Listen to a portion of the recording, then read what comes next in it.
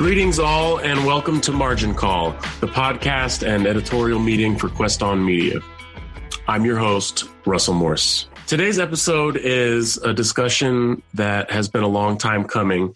Several episodes ago, on a now infamous episode of the show, A Bloody Mattress in Oakland, we discovered that everyone who was on the show that day, and it was a lot of people. I was there, Eaming was there, Charlie, maybe Shirley, I think Silvano, a lot of people. All of whom at one time lived in San Francisco and now do not live in San Francisco anymore. And for the most part, there are people who left because it's too expensive to live there. So, this is something that we started when we started the Brokenomics vertical, talking about why it's so difficult to be a young person and earn a living. The original title for that was The Rent is Too Damn High, which was an homage, of course, to a man who ran for governor of New York a few years ago on that platform. But, we knew that we wanted to have a conversation about the cost of living, displacement, and all the subsequent conversations that come along with that.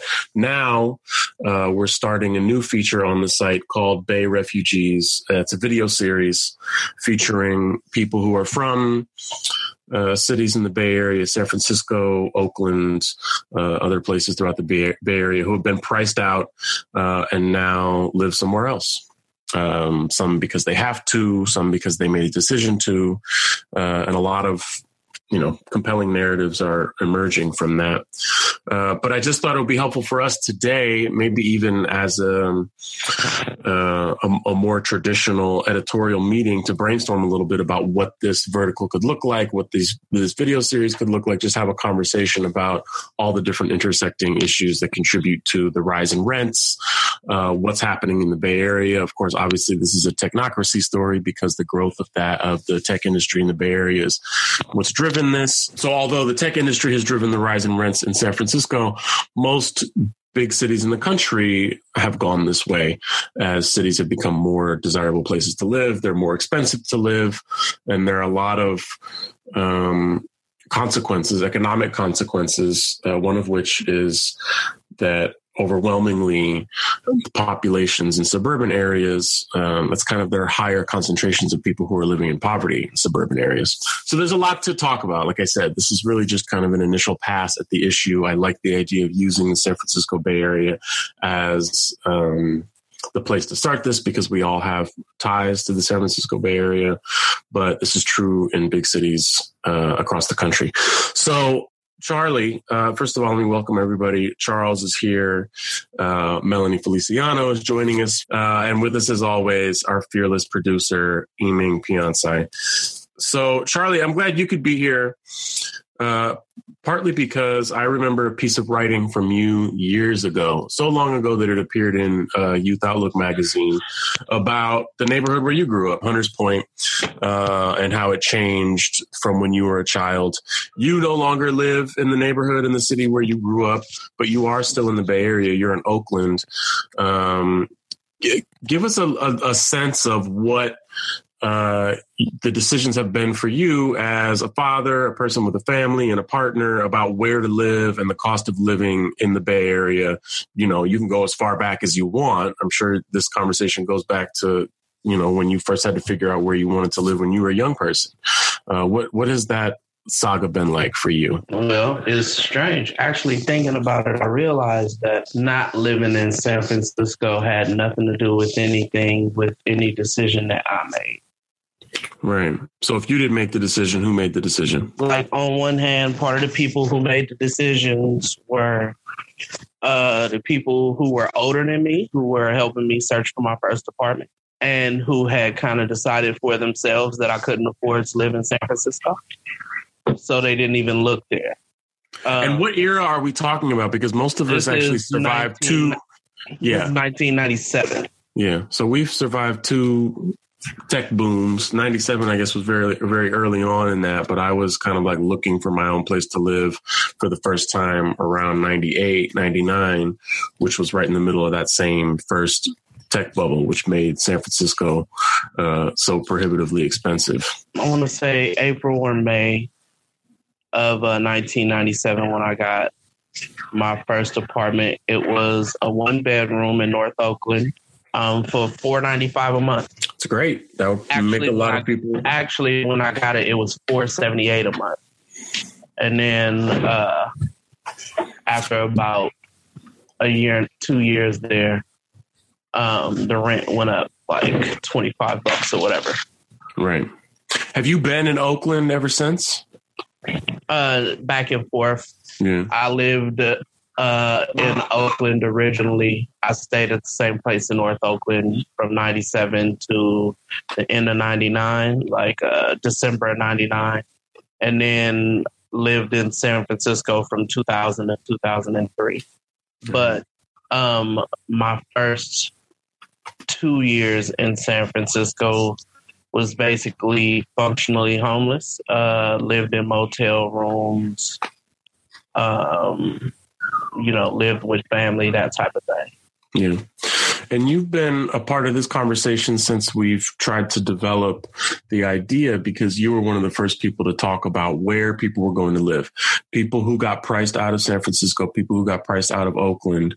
It seems like, we'll kind of get numbers to substantiate this. There's a trend of people moving further and further out in the Bay Area because that's what's affordable to places like Hercules, Tracy, Moraga, places like that. Can you talk a little bit about trends maybe that you've observed among people that you know from neighborhoods in San Francisco and Oakland leaving the city and where they're going?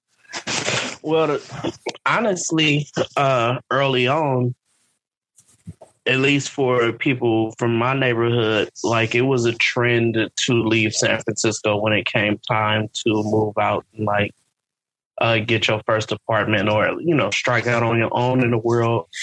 Less about finances, more about just like getting out of the city. A lot of Black people, especially from my area of the city, felt as though you couldn't really flourish there. Like it was too much about San Francisco actively holding Black San Franciscans back. And so a lot of people moved to Oakland. A lot of people moved to Stockton, Sacramento, places where you don't really look at them as having so much more opportunity than San Francisco. But it was more opportunity for them just based on their Blackness. Like I said, my decisions to leave San Francisco was never my own. So the first time it was the older people who were, not even looking in San Francisco for apartments when they were, doing apartment searches with me. And so the second time was in 2003 when we moved back to Oakland. Before we moved back to Oakland, we had found an apartment in the Mission District that we were going to rent. Actually, before the apartment, we were living in a condo in what's known as Marina Village. It's spelled Mariners Village, but for some reason, the Negroes of Hunters Point, we call it Marina Village. And so we were staying in a condo in Marina Village, and the owner was ready to sell, but wouldn't sell it to us. We could afford it at the time. We would only been paying a little bit over $1,000 a month for a mortgage. So we had really went and figured all this out. And so we offered to buy it, and she wouldn't sell it to us because we're not Filipino. The little block of condos that I was staying in, it was like a strip of 4 or 5 condos, was all owned by Filipinos. They went in on them together and made an agreement that when they sold, they would sell to another Filipino. So I couldn't be upset. I couldn't be angry. This is how communities grow. This is how communities start to flourish. So I couldn't be upset with them for that. You know what I'm saying? When we were looking for an apartment after that, we found an apartment in the Mission District. Money was exchanged, key was exchanged. And when my wife called to tell me that we had got the apartment, she happened to put me on speakerphone. And when the guy who owned the building heard I was Black, he then refused to rent to her. And that's... What year was that? You said that was 2003 when you were looking at a place in the Mission? Yeah. And yeah. so, I mean, I think it would be surprising for people to hear, 15 plus years later, that the Mission District was a place that young people could even look for apartments to begin with. It's now, right? It's become a place now that is so prohibitively expensive that it's got to be off of people's lists. It's the most desirable place to live in the city, which is strange for people who grew up there because right. that was not the case. It's a weird live-in tourist trap now. Yeah. Yeah. Well said. Well said. Melanie, let me, part of the reason you wanted to be in on this conversation was because of work you did as a journalist when you were in Miami, right? Is some of this stuff lining up? Can you talk a little bit about what you did as it relates to housing in Miami? Well, I actually wanted to respond a little bit to what Charlie was saying. Because, absolutely. 1999 is when I arrived to San Francisco for my first tech job, or actually my second tech job. And so I was one of the assholes that was jacking up the rents there. I moved to a place called South Beach Marina Apartments. So when he was talking about the Marina place, I was like, oh, shit, that I don't think it was the same place, but it was built right by the new baseball stadium. I actually qualified for low-income housing. My starting salary at my fancy tech job was $35,000 a year. And so I was actually moving in with my boyfriend at the time, and we were living large. We had a pool, and we had a balcony. It was nice. Like, I could walk to work. I walked like 2 blocks, and then we all got laid off a year later. so yeah. And I think that what you were talking about, the two cycles of the booms and the busts, we're now, I guess, this must be the third, right? The third bubble. Yeah. It's fair to say. Yeah. And so it just keeps getting worse. It's like this influx, and then, everybody gets laid off, and then I decided to stay, and that's how I met you guys. And then I started actually learning about San Francisco at that point. And that's what I think is so annoying about the tech people. Then when they come in, they're not integrating with the community that's already there, and they live in these little bubbles. And, I was working probably like 14, 15 hours a day, just sitting at a computer. So it wasn't until we got laid off that I actually started to understand what San Francisco was about. So after I left Yo, I moved to Miami to be closer to the family. And they were actually going through their own little boom era, which was being fueled by Art Basel, which we talked about a few podcasts ago. And it was like a lot of real estate stuff happening, centering around the art scene. So it wasn't so much like the tech there, but the communities that I was covering were actually the Puerto Rican community. It was all Puerto Ricans in Wynwood before Goldman came along. And he was like the real estate developer that's basically taking credit for all the Wynwood walls that Shepard Fairey, put his name on over there. And yeah, we ended up, I was editor of a community newspaper there, and I ended up becoming a producer for a documentary called Boomtown that was interviewing politicians, artists, poets, people who were homeless, or just all the different types of characters that were being influenced or affected by this huge boom that started with the real estate, like when everybody was buying, right? And then everything tanked in 2008. But we have footage over a course of 10 years between 2003 and 2000. Well, actually, it was 2002 to 2012. We just shot footage, and through 7 characters we told the story of how Miami changed during that period, and then also showed how the skyline changed along with them. It's a really cool piece that has not been finished yet, but I really feel that Miami is it's just showing what's happening in basically every city. Like, I'm in DC right now, and it's the same fucking story. Like, I counted walking around my friend's neighborhood here. There were 5 of those, what are they called?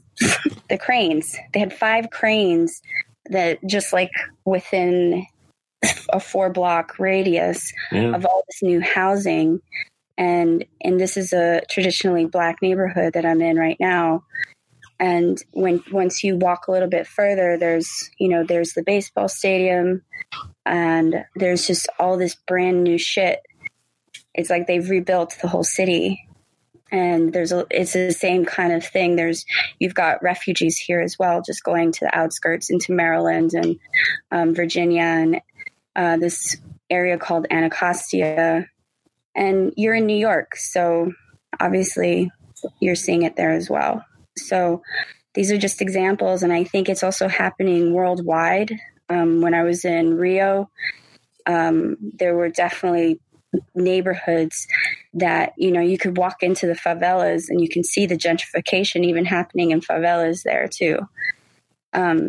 So yeah, it's an interesting.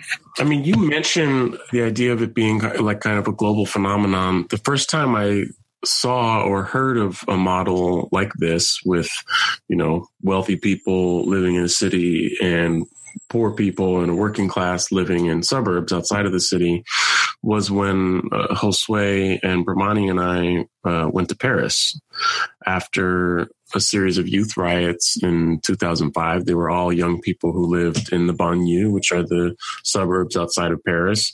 And when we started to interview and talk to people, they explained that that's been the structure of that city for a long time. And in fact, that's true of most European cities. The professional classes and the creative classes and all the way up to the aristocrats are people who live in the city centers, and the working class people. And overwhelmingly, at least in Paris, immigrants or people who are originally from North Africa or Sub-Saharan Africa or the Middle East, are people who live on the outskirts.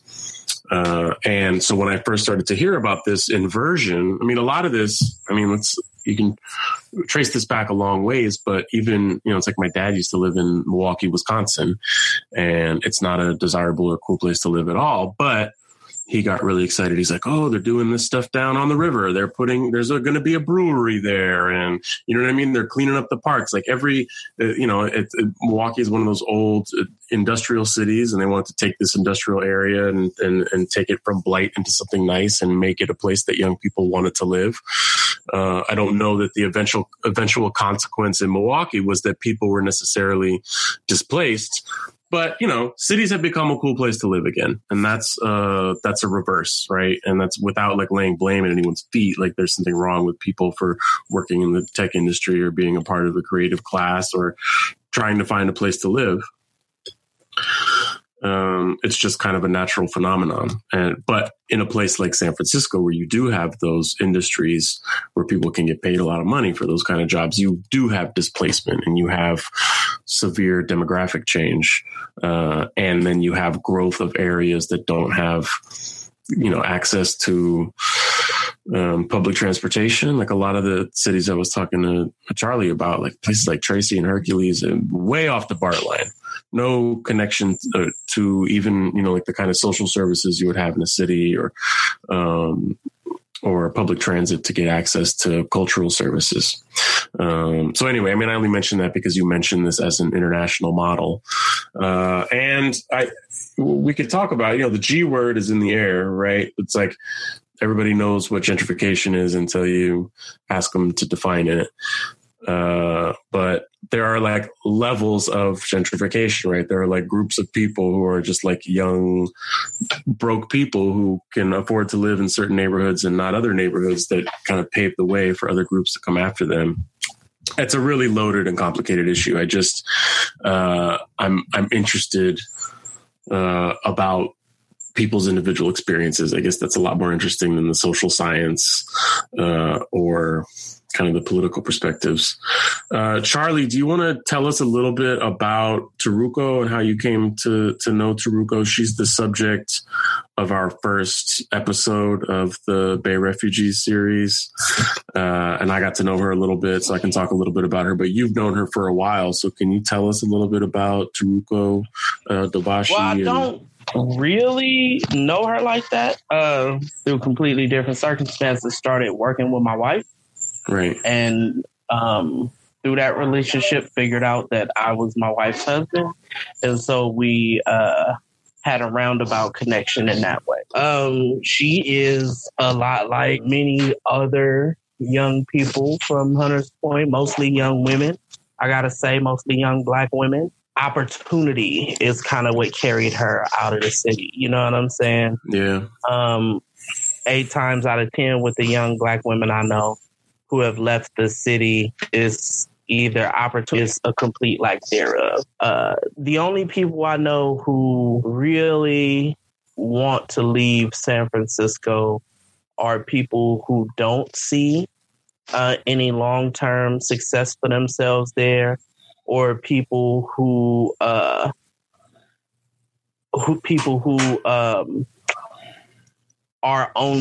trying to, find a way to claw their way to the top of San Francisco, but opportunity carries them elsewhere. And so, what was you saying? I was just in.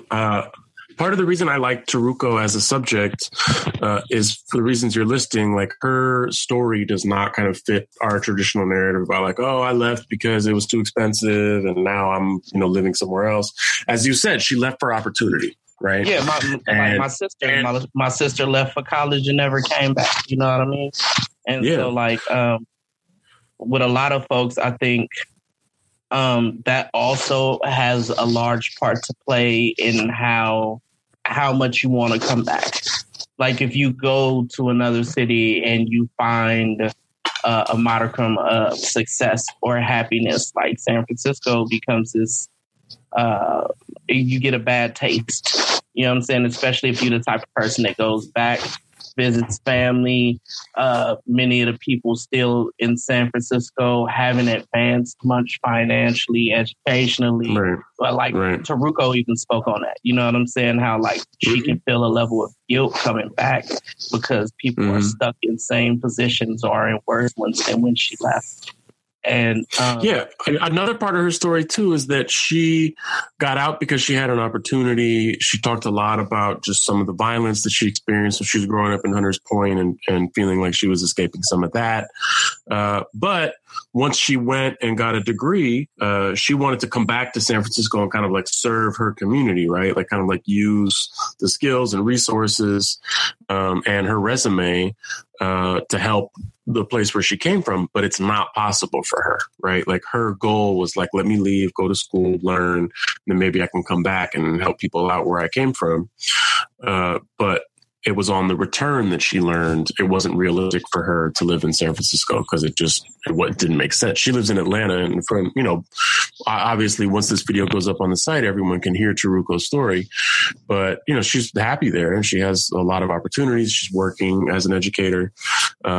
But there is like a suspicion, and this is true for me and a lot of other people who left for opportunity, maybe and not for necessarily getting priced out. And as a Black person, she also spoke on just like Atlanta being a much more hopeful place and a much more forward place. You know what I'm saying? People, there's a spirit of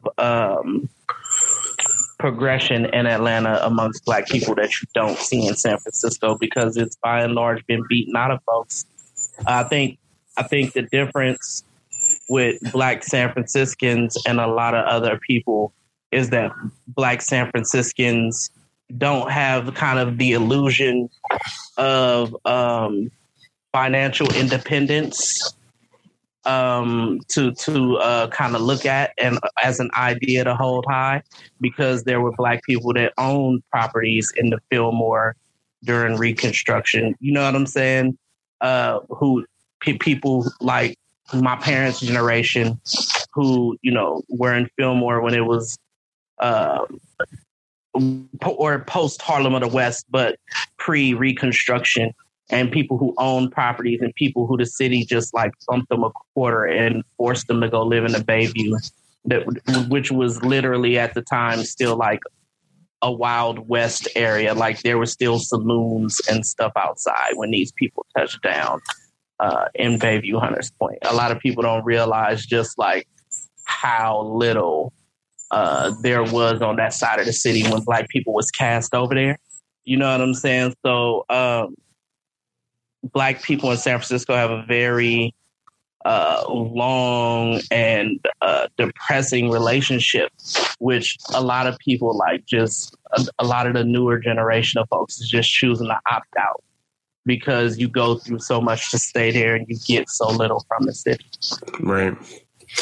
It's an important point. I want to encourage everyone to go on the site. Taruko's story will be up there. It's the first episode in our Bay Refugees series. I'm glad that we started with her for all of these reasons, right? She like upends these narratives in a lot of ways and has a really pretty stunning level of insight, particularly about the community where she's from, Hunters Point in San Francisco, and also, I think her experience really speaks to how broad the experiences of people who are no longer there can be, right? It's not just one story. So I want to encourage people to go on the site and check that out. We're working on future episodes now, which we're trying to coordinate. Obviously, we'll be having future conversations on the show about that as well. But I want to thank you guys for coming on today just so we can start this conversation. I'd like for this maybe to be a regular feature, since it will be a regular feature on the site as a video. I was hoping Anne would be here tonight, actually, because she shot and is editing some of it. She wasn't able to make it because she's doing Street Soldiers tonight, which is fine. That's all right. The Street Soldiers is not a direct competitor. And she's been with them for a long time. Obviously, Street Soldiers does a lot of great work. But Anne is working on the pilot version of that show, and she has a lot of similar stories to tell. She was on the episode that we had about the bloody mattress in Oakland and talked about how Vallejo's changed, right? Like Anne and her family moved to Vallejo some time ago. That's one of those communities that are kind of getting a lot richer in a lot of ways. And I don't mean rich in terms of wealth. I mean rich culturally, because people from all over the Bay are moving there because it's affordable. So we'll get other people on the show, but I want to thank both of you, Charlie and Melanie, for being here today, kind of start this conversation. I'm sure we'll be revisiting it several times on future episodes. And again, please check out our pilot episode of the Bay Refugee Show. Thanks to you, Charlie. Thanks to you, Melanie. Thanks to you, as always, Yiming, and to our listeners. Until next time, Quest on, everybody. This episode of Quest on Media's Margin Call was produced in Richmond, California.